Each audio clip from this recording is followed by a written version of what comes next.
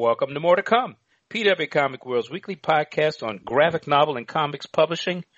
Recorded at the PW, well, that's not actually accurate. Recorded at various locations around the metropolitan New York City area at an ungodly hour. I'm Calvin Reed, senior news editor of Publishers Weekly, editor of PW Comics World, and editor of The Fanatic, PW's twice-a-month comics and pop culture newsletter. Check us out online at publishersweekly.com/comics. And I'm Heidi McDonald. I'm the editor-in-chief of The Beat at comicsbeat.com, and you can find us on Twitter at PW Comics World. And I'm Kate Fitzsimmons. I'm the podcast producer, and you can find us online on Tumblr at pwcomicsworld.tumblr.com. And don't you forget, you can subscribe to More to Come on iTunes, and on social media, we're at facebook.com/PW Comics World. And also, don't forget, you can leave us a rating or a comment. You can subscribe to the podcast. You can do all the things you can do with any regular podcast. But please leave some comments. Please let us know how we're doing. We love to get feedback. And I think we've gotten a few, too. So thank you. Leave us more. Well, as a matter of fact, I noticed that we did have, I checked, and some of you have actually heeded our cries. And thank you. Thank you very much. Some very kind words. Also, continuing, we hear you loud and clear. You don't like us talking about having to go to the bathroom at New York. Yes, no more talking about the bathrooms at Javits. Not to talk about that anymore. All right. Oh, no, Heidi, you just did it. But anyway, listen, there's been a lot of updates on various events. So San Diego. Now they had mentioned before that they were thinking of throwing a con in November, and they actually announced a couple of weeks ago, I think just after we did our last podcast, they announced that they were planning a 3-day show for the Thanksgiving weekend, for the Friday, Saturday, and Sunday following Thanksgiving. And this was met with cries of alarm and terror because people were like, we want to go to San Diego Comic-Con, but after nearly 2 years in quarantine, we want to see our families for Thanksgiving. Yeah. So a little conflict there. Even comic book nerds like to talk to their family from time to time. And usually that time is Thanksgiving. Exactly. So it's hard to kind of understand. I mean, I understand that there are no weekends left. There are no weekends left when there isn't a pandemic. But really? Thanksgiving? They're really going to try and do this? At some point, even if there's no other options, the option is so bad that it is totally pointless. So I think I understand they're thinking a little bit more than most people, just because I've spent so much time talking to David Lanzer and following this story. So I think a couple things are at play. I think that, they did not get good dates, because I think that they there's a big war, but let's say war, like the San Diego Convention Center does not give priority to San Diego Comic-Con, oddly enough, because it's the biggest event by far in San Diego. Amazing. So, I think maybe instead of going to them and saying, do you want some dates? They were just like, we got Thanksgiving. And, there is a history of Thanksgiving cons. There used to be the big New York con was Thanksgiving weekend, the big Creation Con when I was a kid. That's the one I went to. And I think, honestly, they envisioned it as this is not going to be San Diego Comic-Con. This is just a small local con that they're putting on to make some money, to see their friends. And I think it got blown out because they put out another statement the next day explaining kind of what I just said, we couldn't get any other dates. And we're still looking into it because the reaction was super duper negative, and I don't think they're used to that. I think that was a bit of a surprise. It was incredibly tone deaf. Yes. Well, it seems as though what they're trying to do is basically a local San Diego con. Just if you live in San Diego and you want to stop by, why not? Yeah, and I talked to a lot of people in LA, and I, literally everyone the next week was like, "Are you going to go to San Diego Con?" And I'm like, "Well, I'm probably going to go to Thanksgiving, but if it breaks my 37-year streak of going to the con, then I don't know, maybe I got to go." Well, you've got a pretty good fucking streak. I do. But anyway, maybe you could take your parents along to San Diego Comic-Con. Yeah, so maybe you could. Would your mom like to go? She probably might. She might. I talked to a lot of people in LA, and they were like, hey, sure, Friday after Thanksgiving, drive down to San Diego. Why not? Yeah. Well, that is true. Yeah. I don't know though, but I understand that they're between a rock and a hard place. People want an in-person show if they can, if it's safe, and they're just trying to work through an impossible situation. Yeah, exactly. However, there comes a point at which you have to realize it's too impossible. Nothing's impossible. You will find if you only set your mind. ReedPop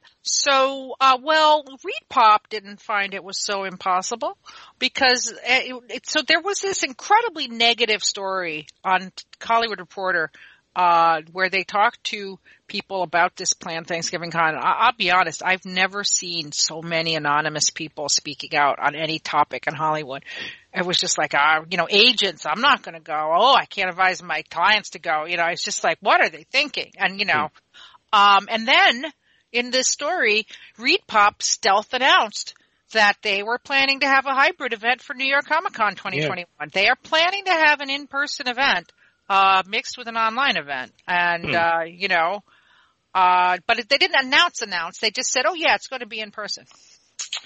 Yeah, I mean, and in fact, I even missed it and just recently started realizing that, they are planning this. So we will see. I mean, to me, this is a very cagey attempt to be able to, something that they can cancel at the last minute. But, we will see. I mean, obviously what's playing out in New York right now is, are we on an upswing or is, our new variants going to bring this whole, house of cards down? Or will the vaccines make a difference? And I don't think anybody is really going to know until we hit the summertime.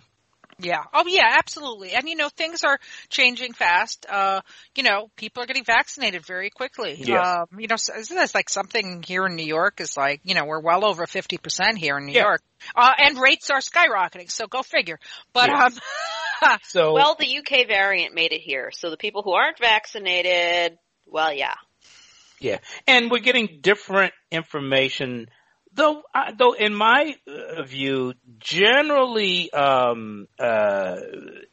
decent, some decent information that in fact, the vaccine should work. If nothing else, it should prevent really the worst possible scenarios. Yeah. The information seems to be saying that if you get vaccinated, you're not going to go to the hospital probably, and much less die, which, hey, I'll take it. Yeah. Yeah. So and we'll see. Yeah, and yes, so we shall see. And New Yorkers are really wearing masks too. They are. And I'll say this, I think when we have our first episode in June, it's going to be a very different situation. And I think when we have our first episode in September, it's going to be a completely different situation. So I think this is very, very fluid. We just cannot, now, we can't foresee. Now I will say Reed is very canny. I mean, they already have dates for C2E2 and Emerald City. And they're the week after Thanksgiving and 2 weeks after Thanksgiving. So C2E2 is like December, isn't it? Yes, it's the weekend after Thanksgiving. Mm-hmm. So, me and some of my pals were saying, you know what? If that show happens, we'll consider going, if it's safe. Because, I feel like, not to harp on the thing that everybody hates us harping on, but, the Javits Center is a petri dish. It's got those damn low ceilings and it's, the crowding is insane. But I mean, people always get sick there. Whereas I feel McCormick Place is a much better designed building. It has high ceilings everywhere, like 20-foot ceilings everywhere. Super well ventilated. And I would feel a lot, I've had my first shot. I'll be fully vaccinated, but, we'll see. We'll see. Yeah. And on the same note, we can mention that Angoulême has canceled its projected in-person event. Yeah. Which, things seem to really be problematic in France right now. So, not surprising. Yeah, I mean, Europe keeps going in and out of lockdown. As Kate mentioned, the UK variant is wreaking havoc there. They did the online version, which Calvin, I know you participated in back in January, and then they were hoping to have They were hoping to have an in-person event in June, outside, nice balmy weather in the south of France, but it's not going to be possible. However, as Dean Simons, my Continental correspondent, noted, they are doing a display of comics art on various trains throughout France, so that they're recognizing the ninth art. So yeah, there you go. But there's many other cons. There's a lot of other con updates. What's this MoCA is planning? So MoCA is also announced their cancellation, but they are next week, just as we record this next week, the week of, I don't have my calendar in front of me, but next week as you listen, they're going to have an online event and called Comics and Cartoon Art Week, and they have like a couple of panels each day. It's throughout the week. The one that I think everybody got excited about is Adrian Tomine, in conversation with the Hernandez brothers. I know I'll be watching that. Oh, wow, that's great. And they have a lot of workshops. They have a spotlight on, Kent State for Dead. Try to see what else because, they are, man, we ran so many damn stories about conventions. I see also that LA Comic-Con was planning an in-person event, and they have canceled that also. Breaking news on the beat, not written by me. They'll have an event with Sean Martinborough, a panel with him, live drawing with John Cuneo, Let's Make Comics with Micah Song. So they have a lot of workshops, online workshops. And just, a couple of, panels and, awesome. That's cool. I mean, we miss MoCA. Obviously we miss all of our shows, but, now, did I see somewhere also that in 2022, they're planning to move to the Metropolitan Pavilion? Well, they did announce they would take place at the Metropolitan Pavilion. And, I was trying to think, but they haven't been there before, right? No, but I know the space quite well. Actually, we all do. I mean, they do have tons of events there. Yeah, there's a lot of events there. PW did their Rights Fair there one year, and actually, I would say it's kind of a perfect for MoCA. I'm wondering because for the last few years, Anel, the executive director at MoCA, has said that there just aren't a lot of places that work for her for the festival, but I'm wondering if maybe the prices are coming down all over New York for different. Well, I do understand that it was the cost of the Metropolitan Pavilion that was prohibitive for MoCA in the past. It is normally, they hold fashion events there. They hold tons of events, but they're very high end. And MoCA, it's a comic show. It doesn't have a huge budget. So, that would be my takeaway. It's certainly comparable to the place that they were holding it, which I can't remember. But over on the far west side by the Intrepid. I think they're owned by the same people, to be honest. So is it really? Yeah, because an event space it's really right near the Javits Center, as a matter of fact, isn't it? Yeah. That is also Heroes Con announced that they are canceled. They were, they had it on the schedule for a long time because we all hoped that by the summer things would be okay, and it's not okay. So they are canceled. Yeah, there's okay, and then there's running a convention okay. Yeah. So we're still looking October. Maybe this New York Comic Con event, but like I said, they didn't really announce it.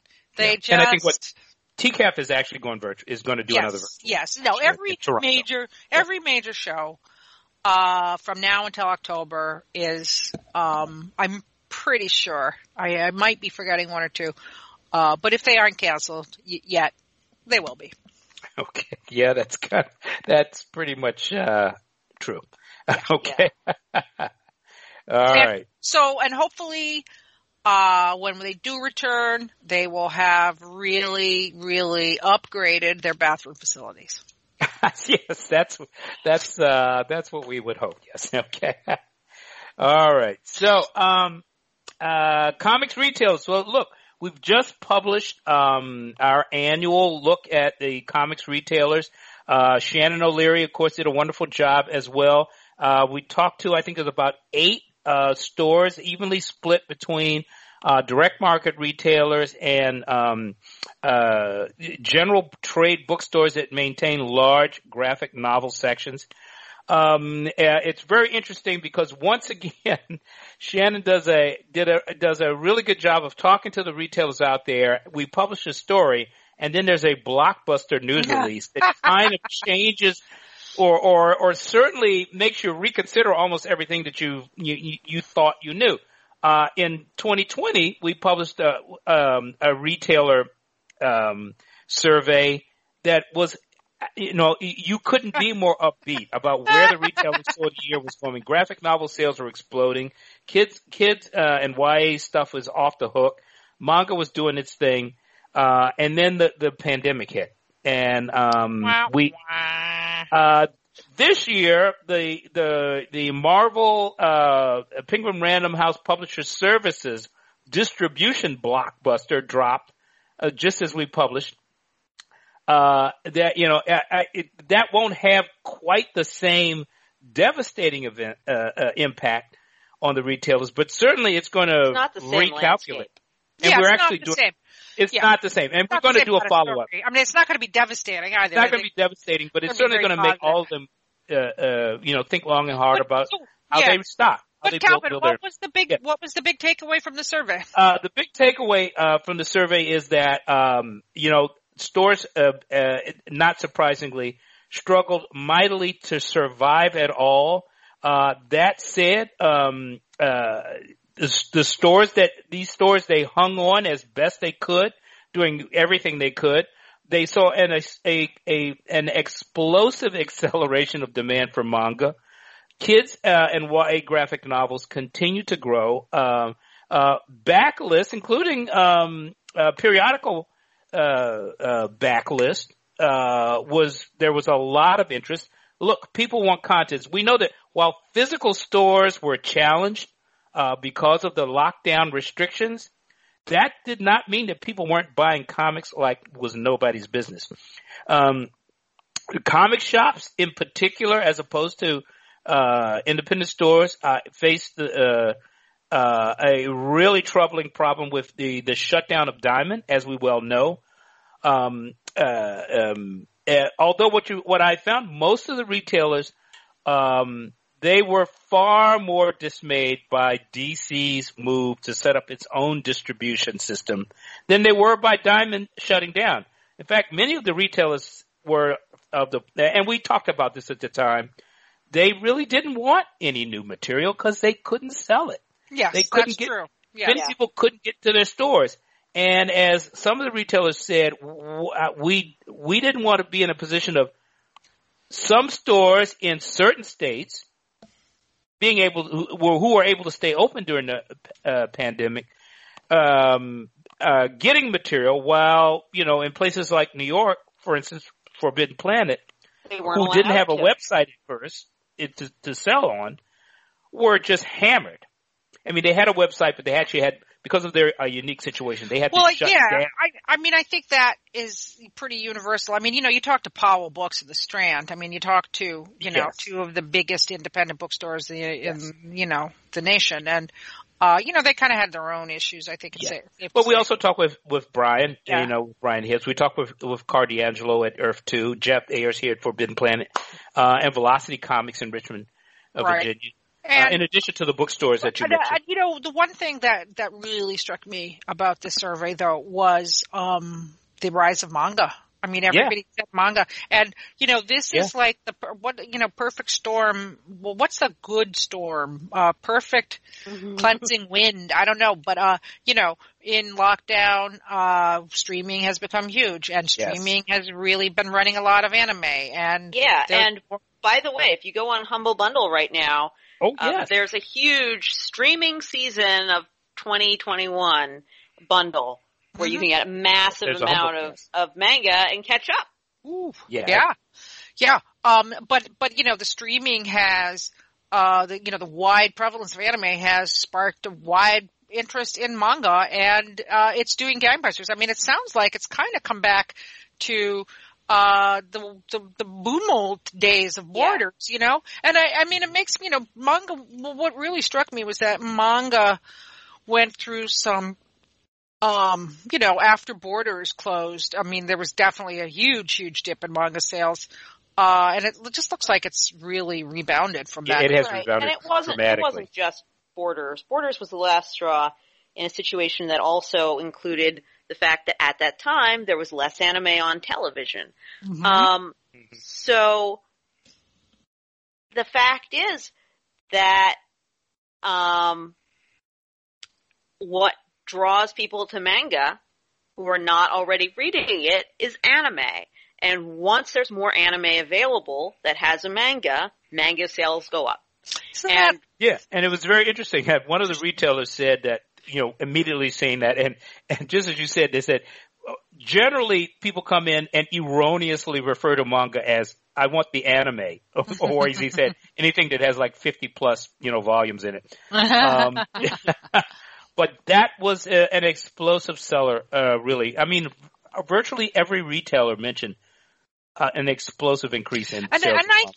And I think what's really interesting about that is that this is not going to come as any shock to Kate or Calvin, but that manga is super, accessible. Yes. Like when people start, because this is a whole new generation. The first manga boom was more than 20 years ago. Yes, okay? absolutely. So this is the kids of those people, or all new people. And I mean, we talk so many times about, the victory lap here of everything that Calvin and I have been wishing for our whole careers. And it's like, seeing manga so accessible, so relatable, so widespread, is, guess what? People like comics. It's a whole generation that, look, this is not to knock, superhero comics, but it's just a whole generation that wants something different, and that's fine. And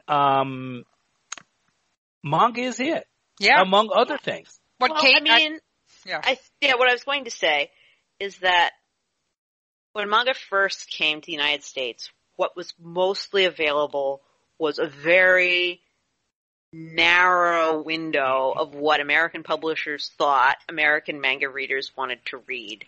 But manga in Japan has always been aimed at a wide range of audiences, many of whom are not otaku.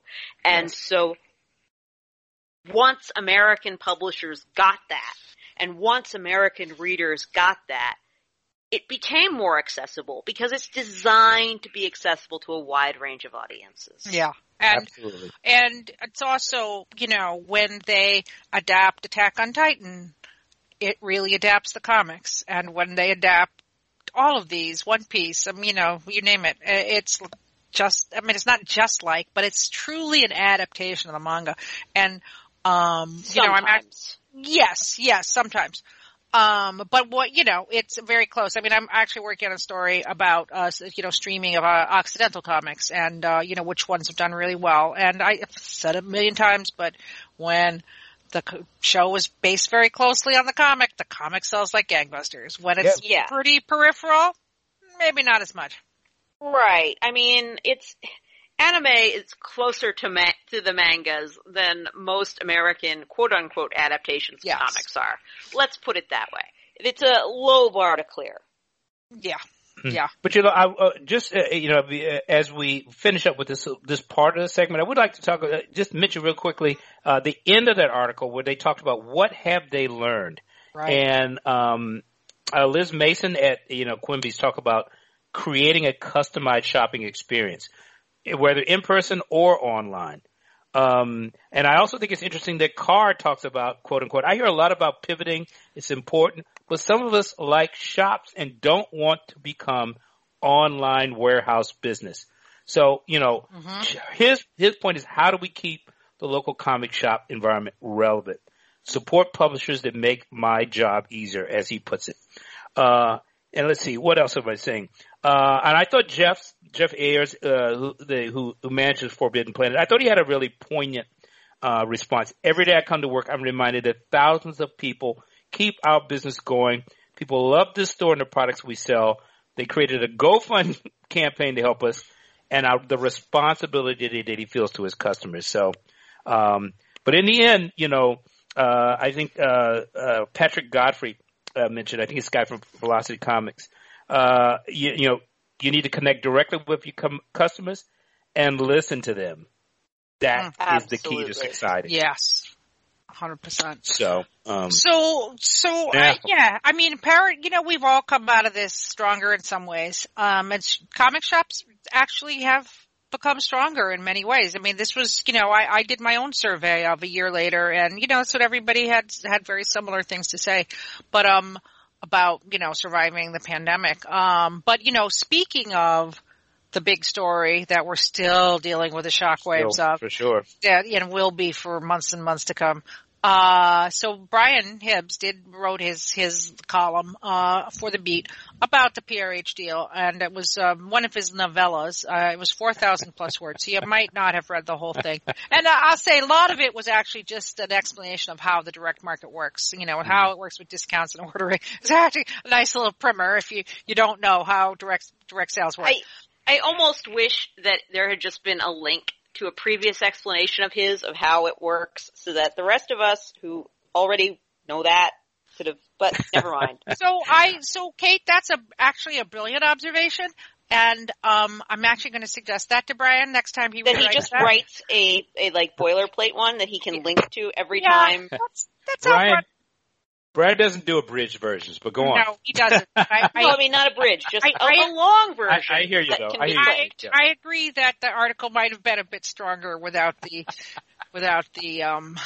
lesson on how the dam works. But anyway, he kind of said, what I'd been saying, which is, and Calvin, I don't think we'd actually talked about this last time when this news had broken, but it's really, there was a story on ICV2 where he'd obviously talked to someone at Random House and, cause I think last time we were like, why? Why is Random House doing this? And the answer is they want to invest in the future. Yeah. And you know what? I will support that interpretation from my sources.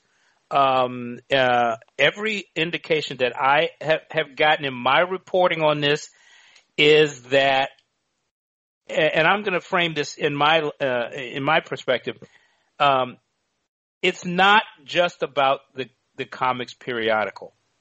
That is an important thing, obviously. They're distributing the comics periodicals of one company, though certainly an important company. My understanding is that Penguin Random House Publisher Services see a network of stores that are underserved and have great potential for growth if they get the right kind of support. That I really do say that. I mean, comic shops sell more than periodicals, and and a vendor has entered this that has an enormous range that sells books.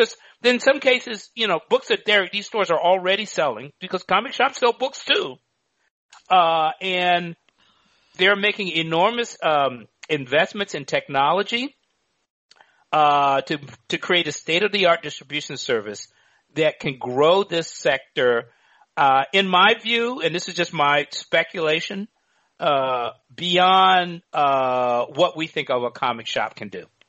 Yeah, and one specter that was brought up in the article was the possibility that this is just replacing one monopoly with another.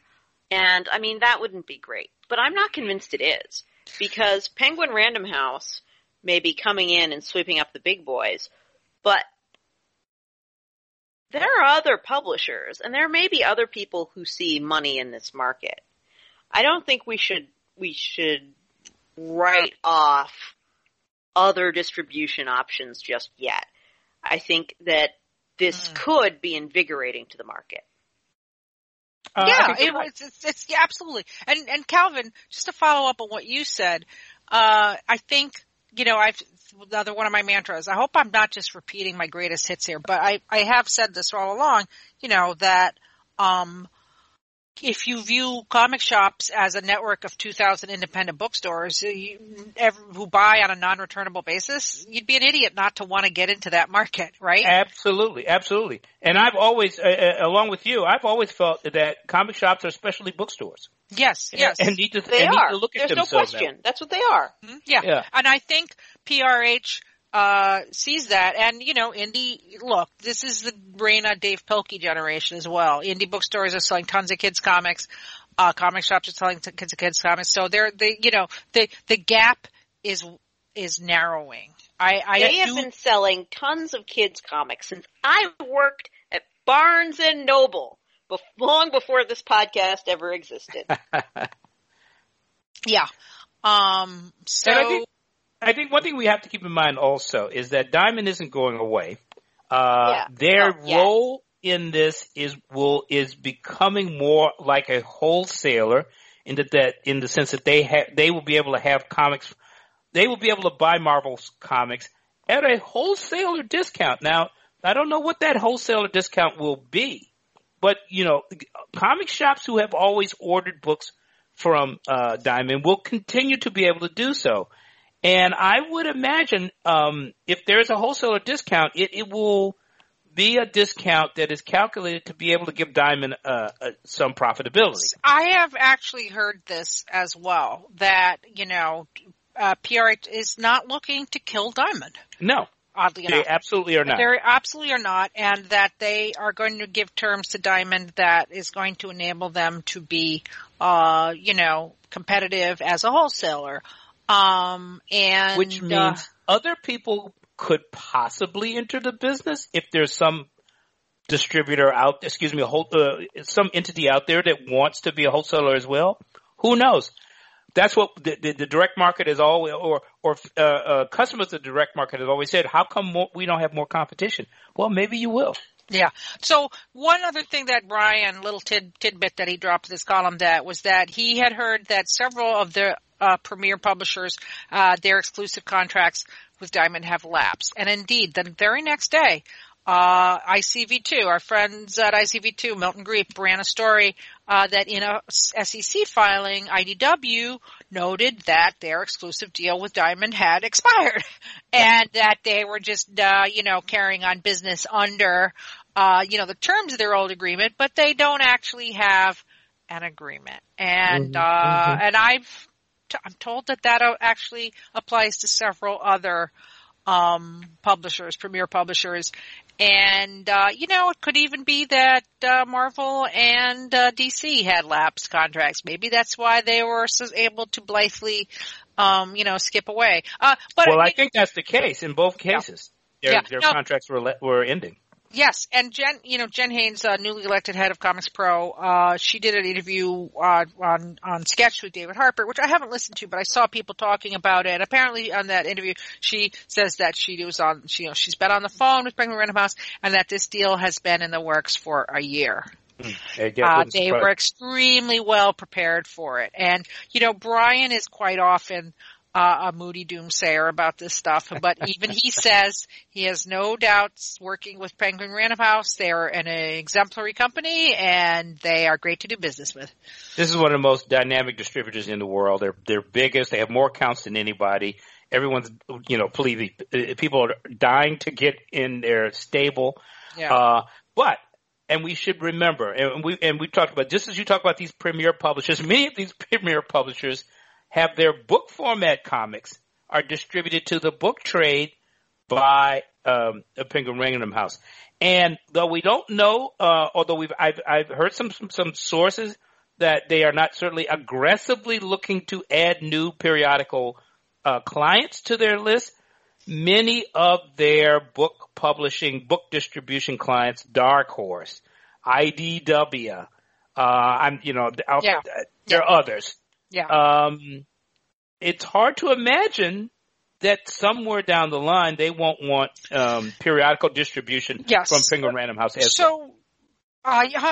another 100%. And this deal doesn't take place until October, so let's give them a few months to shake down crews. I think it'll be a while. I think at this time next year, in a year's time, we'll be talking about who the new clients at Penguin Random House are, if there's a comics industry, which there will be. There will be. And let's remember also, they're building a state-of-the-art facility to do this. And I cannot believe that they're going to just go with one client after they've built a state-of-the-art facility. So, like in my follow-up story, which I wrote after we had spoken last time, but it's just, this is like validation Validation of the truest kind, investment. Like, PRH sees the money to be made, and they are investing. Because, you know what? Just like manga bounced back, the periodical has been dying. The floppy has been dying. Now, I'm not saying the periodical is necessarily going to be the premier format of comics again. I don't think that's possible. But who knows? Maybe it can be more robust. Yeah, maybe it will be more robust. But I think it could have a lot less deadwood too. Mm-hmm. But I do believe beyond the periodical, this could be a boon for the direct market as simply a retail channel for comics of all kind, and beyond what indie bookstores do, pop culture merchandise. Yes, absolutely. So this is a huge part of what the direct market does. Yes. So there's a lot more to come. Now, one thing I've been wondering is what about Diamond? And so I reached out to some of my sources, and no word, no smoke signals, nothing. Like there is just business as usual there. No hot goss coming out of Baltimore, the Baltimore offices. So, waiting for the other shoe to drop there. Denial. Yes, it does, but we'll see. I mean, there's definitely more to come on that. Oh yeah. All right. Well, this is an interesting case because a book that actually has been announced, much anticipated, the continuation of a huge memoir series bestseller is back in the news. John Lewis, the late John Lewis, an icon of the civil rights movement, a longtime congressperson who passed away in 2020. His March trilogy, the first National Book Award-winning graphic memoir, a history of his life and of the civil rights movement. It was a continuation of it was announced in 2018 called Run, which was to look at his career after his street activism and when he decided to run for Congress. It was announced in 2018. It went through a series of delays. Some of the creative team has changed, but it is back on track. It's planned to be published in August 2021. Once again, it is co-written by his longtime collaborator and his former congressional staffer, Andrew Aydin. It will be illustrated by Nate Powell, who illustrated the March trilogy. And now we have a new artist, El Fury. I'm not that familiar with the artist, but the work looks quite good, what I've seen online. El Fury is actually taking over from Floyd Richardson, who was originally announced as the artist. And so all I can say is that this is an exciting moment. March has sold millions of copies. It documented not only the extraordinary life of John Lewis, but just the power and the scope of the civil rights movement in this great medium that we love. So this is an exciting development. It's good to hear that the book is coming, and I expect it to be just as big a bestseller as March. Yeah, it's really interesting that, I think a lot of people spent their pandemic finishing up some long gestating works. We're seeing a lot of books that have been long delayed actually coming out in 2021. Run is certainly one of them. It was announced with great fanfare at a book expo back in 2018. I still have my little ash cans because that artwork will never be seen again. But also Alison Bechdel's new book is coming out. I think we mentioned that last time. Monster by Barry Windsor Smith. That's been in the works for about 20 years. That's coming out. A new book from R. Kikuo Johnson. He hasn't had it come out since like 2006 or something. So yeah, there's a lot of people, but had nowhere to go, so they worked. That's commendable. Yes, that's good. Yeah. Yeah. So yeah, that's really exciting to hear that. And this is coming out from Abrams Comics Art. Yes. Run Book 1 coming out in August 2021. Yeah. So, from a really great story to a really not great story. So, more details have emerged. Now that Justice League, the Snyder Cut, is finally released and it turned out to be pretty good.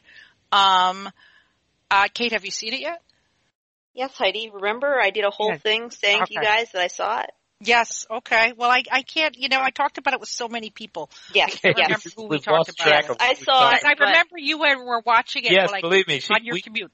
Yes, she talked about it. Yeah, I saw it. But for those listeners who missed the last group episode, I thought it had many strong points, but it had many strong points, but it was self-indulgent as far as I was concerned. Yes. Yeah, so, you weren't as happy with it. So, but the story has continued of Ray Fisher, who played Cyborg in the film, and his role is much restored in the Snyder Cut as opposed to the Justice League version. And he's been saying that there was malfeasance, and he was the victim of racism on the part and very bad abusive behavior by Joss Whedon on the set. He wasn't the only cast member who was treated badly by Whedon. He also says Jeff Johns, the head of DC Films, the producer, treated him poorly, and that Walter Hamada, who's currently head of DC Films, had kind of enabled this. And he's kind of vague, but he finally came out and did kind of his tell-all interview in the Hollywood Reporter with the great Kim Masters. Really. Yes. It's a phenomenally reported piece. It's a really, it's just a model of how to report on these things. And, I will say this, Joss Whedon, you are over. He's done. You stick a fork in him. Threaten Gal Gadot. Yes. To wreck Wonder Woman 84 if she didn't do as he said on the set, and then he, there's this whole thing about getting Cyborg to say "booyah," which Ray Fisher thought wasn't really in character, even though the character does say it on Teen Titans on TV, but yeah. Children's cartoon. Right, that's children's cartoon characterization. And it's why we don't have scenes with all of them eating pizzas as large as their heads at top speed. I mean, it's kind of a different media. And then there's the whole notion that the studio accusing Fisher of being manipulated by Snyder these days, as if the only way that he would want to do this, that stand up for his own self, would be if some white dude was pulling the strings behind him. I mean, it's just one really shocking. We knew a lot of this, basically, but we learned a lot more in this article. How dare a black person be on good terms with someone else kicked off the production? It must be collusion, I tell you. Yes, how dare a black person stand up for their part, their role, unless they were being manipulated by some white person. I mean, it's just dreadful. And, I'll say this. He wouldn't have ideas on his own, lady. No, of course. Of course, we're being so sarcastic because this is obviously. But Whedon's behavior, as reported, alleged behavior, is just totally over the top, and he is, they asked Gal Gadot, and she just said, I've had my say, which is, she's so nice. I think that was a pretty harsh statement from her, given the circumstances. But, I'll say this, John's rep does speak in the story, and he's like, remember, Jeff is, a Lebanese American, and his wife is, Asian, and his child is mixed race, and, his first wife was African American, was black, and I think when you start pulling out, and when you start wrapping yourself in your relationships in that way, it really does not, it doesn't enhance your reputation. I'll leave it at that. Yeah. I'd like to point also that the stand-up response by Jason Momoa as well, who made it clear that there was a whole lot of manipulation going on of everyone there, and they all spoke up in support of Ray Fisher. Yeah. And I mean, about Jeff Johns, you don't actually have to be a racist to enable racists around you. And it's a different thing to be an enabler, but not being a racist doesn't mean you're not an enabler. But I think, I'm not going to be an apologist for. That's not an apologist. No, I'm not apologizing for Jeff Johns. I will say most of his behavior to me just comes under real tone deaf cluelessness. Yes. And I'm disappointed. And I hope he does better in the future. So, the disappointment is overwhelming. If you read this article, and I'll tell you, once you start reading it, you can't stop. Yeah. It's really amazing. And I just want to just say that Ray Fisher said this stuff. All of this stuff could have, and has, to some extent, at least originally, affected his career. Oh, yeah. It has. Very negatively. And it's really amazing that this film was essentially built around his character. And Whedon came in and took out everything to do with the black characters, putting them back. Now, I mean, we can disagree about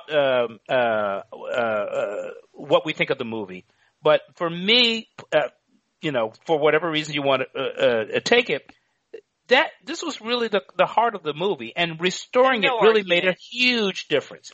No argument on that. Yeah, 100%. There were a lot of things that could have been cut, and that was not one of them. Yeah. You know, there is another story that just came out today with the screenwriter Chris Terrio, and he also kind of hates with the studio. And he says, I just read the beginning.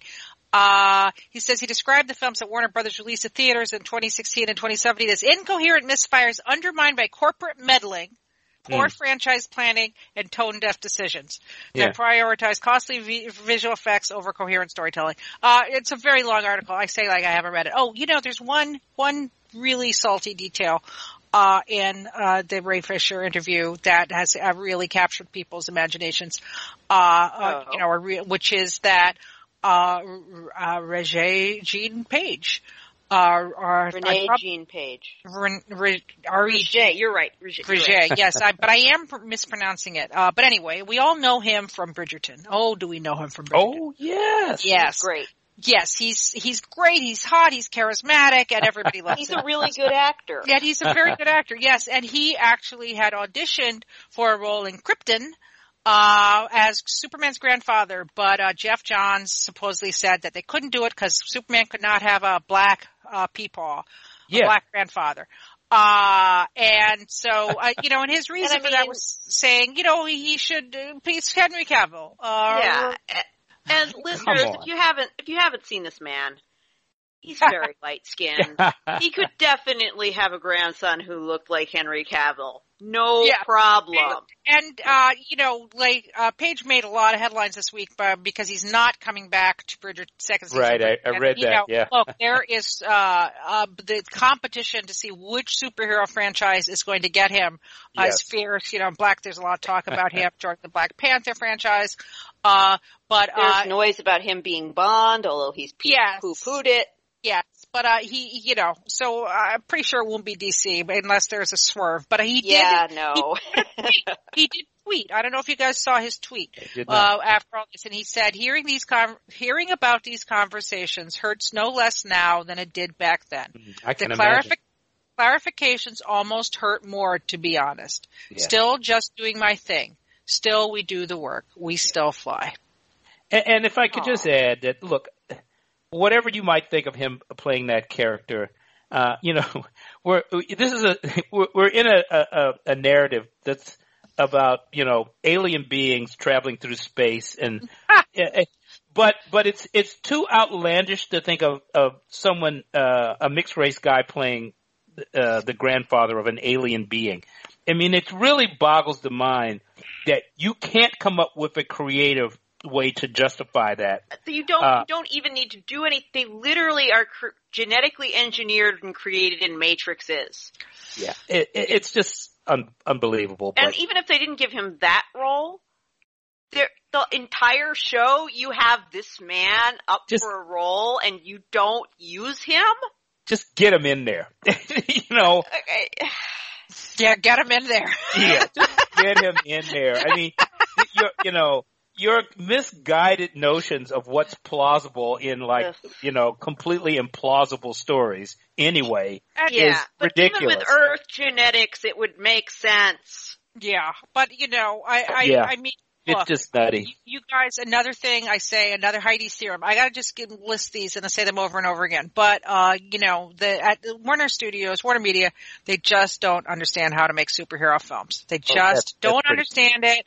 And, I think Walter Hamada, who doesn't, he covered up for sure, but that sounds like more sins of omission than commission, but, didn't cover himself in glory and Fisher's telling. No. He's got a little bit better handle, so we're seeing some better movies. No, we didn't have this on our story list, but I want to just compare and contrast a little bit.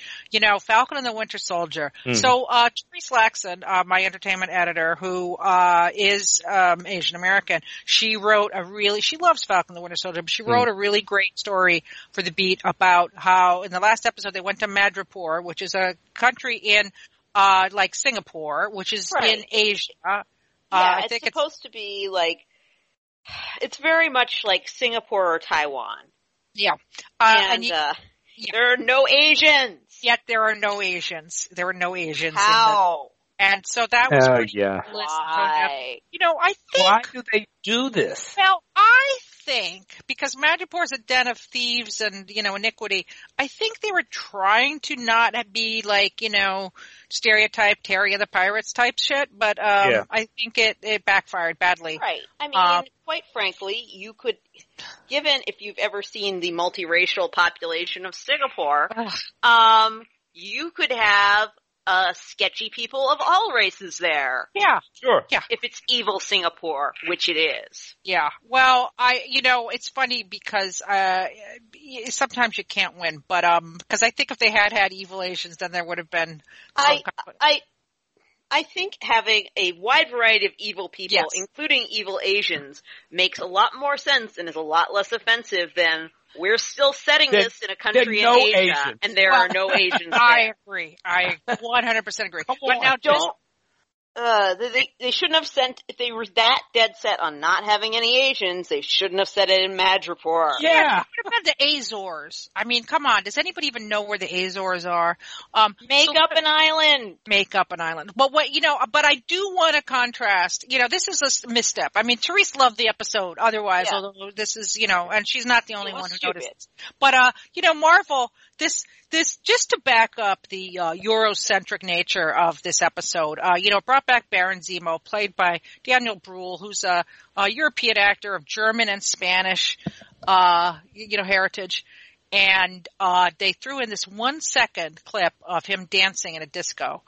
And it just, if you recall, Captain America Civil War, you might recall that Baron Zemo was a terrorist mastermind who killed King T'Chaka to frame it on Bucky. I mean, he's bad. He's a bad dude. But suddenly he was lovable and cute and dancing in the disco. And this 1-second clip went, viral, insanely viral.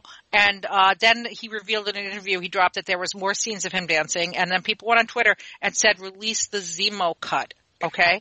And today, it's a joke, but you know what Disney did today? They released all the scenes edited together on Twitter. They made a 1-hour loop cut with, disco music. And, I think they get it. I think they get how to I missed this, but I'm going to make it a point to check it out. Yeah, but, talk about understanding your audience. For sure. Yeah. I think they had that ready to go.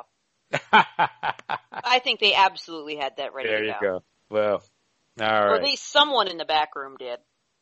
Yeah. Yeah, well, you're probably right. I mean, I think Baron Zemo, and it's very Eurotrash, if you excuse the expression. It's just, I'm just going to listen to the Eurovision Song Contest after this, Yeah, it's very Ibiza, let's put it that way. Yes, it's Ibiza to the core. They should have set it in Ibiza if they just wanted it to be Europeans. All right, folks, we're running out of time here. So, out of time. Shall we get a brief or two in? And why not? So, dear listeners, it is time, as ever, for the briefs. So, Tubi, the free streaming service run by Fox, has added anime. To be absolutely honest, I have never heard of these anime, except for one. But that's okay, because they're free, so that means that they will be getting an audience that maybe they wouldn't have otherwise. So actually, it may be a very clever way to publicize some anime that otherwise might not have gotten a lot of traction in the United States. Titles are going to be brought through a partnership with Shout Factory and include Satoshi Kon's Millennium Actress, the only one of these I've heard of, Liz and the Bluebird, and In This Corner of the World. So keep your eye out on Tubi. You don't have to pay for a membership. Yes, here's the full list. Makia, Where the Promised Flower Blooms, Penguin Highway, The Wonderland, Sound Euphonium, and Hikaira-san. Danton. Oh, yeah, Danton Laughing Under the Clouds. There we go. So yeah, it's a lot of shows that are not well known in America, but they're going to be coming to you free. So tune in, everyone. Do they have manga Are No. they based on manga? Okay. Well, I mean, are they based on manga? Oh, I thought you meant does Tubi contain manga, and Tubi is strictly video. Are they based on manga? Well, I've never heard of most of these, so I'm not sure. Sorry about that, listeners. I don't know everything. But based on a manga, speaking of manga, Attack on Titan. So, Hajime Isayama, the creator, has turned in the final manuscript on March 30th, but it will not be released until June 9th in its final volume. So, this means that it is ripe for spoilers, which they are not having any of. Oh no. So instead of waiting for the attempts at spoilers, and then trying to bring down the legal band hammer on them, instead they are attempting preemptive legal action. Basically, they have, says they're being mysterious about what it is, but they say, we've begun to take legal action against several accounts and individuals, and we are taking measures against illegal uploads of images and text, regardless of country. So they are poised for the flood of spoilers. Now be good now. Don't spoil it, or the big bad mangaka may come after you. Wow, yeah. this is who would possibly want to do that? You know, they did this with the last issue of Preacher. I was working at DC then, just aside, and they were like, hiding it from everybody else in the office so we wouldn't see how it ended. So, there's a little precedent for this. Mm-hmm. Yeah, but not like, hey, let's figure out which pirates and which spoilers will try to spoil it ahead of time and go after them first. It shows real dedication. So, points there. So, one thing we didn't bring up when we were speaking of online conventions is something a little tangential but interesting. E3, Electronic Entertainment Expo, which is primarily gaming, although deeply geek adjacent, is going to be an online show this year again. And they've been suffering financially through the pandemic because, well, they're a convention. And they've also been struggling because there was a scandal in 2019 after they accidentally doxed a bunch of attendees. Thanks a lot. Yeah. Yeah, thousands of people's private information got leaked accidentally, oopsie doopsie, and so they probably wouldn't have had that many attendees in 2020 anyway, but I guess people have decided to rally around the flag because they want to make sure E3 is around come the end of the pandemic. So Nintendo, Xbox, Capcom, Konami, Ubisoft, Take-Two Interactive, and Warner Brothers have all committed to participating and sponsoring the event. So, points to them. It will be taking place June 12th through June 15th. And that's some welcome news on the digital convention front. Cool. Yeah. All right. And with that... I think we've reached the end of another episode. We've come to the end of our road, yeah. But please, leave us some more comments. Some more comments. We just love reading them, and we will be here. And thank you for the kind words. It is so appreciated. And I guess that's it. But there will be more to come.